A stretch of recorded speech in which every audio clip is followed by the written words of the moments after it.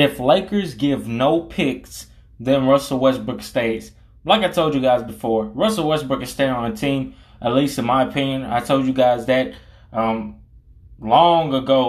time ago when they were talking about basically trading him, But nevertheless, if Lakers do decide to trade Russell Westbrook, the only way I feel like Russell Westbrook is leaving is if they give away those 2 first-round draft picks, 2027 and 2029, which I do not see them doing in my opinion, especially since they aren't going to get Kyrie now, and since Kyrie is not going to be a Laker for this upcoming season.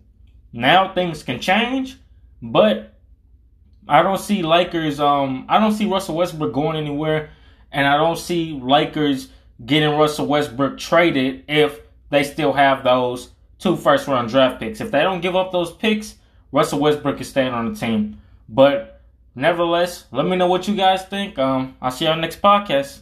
Peace.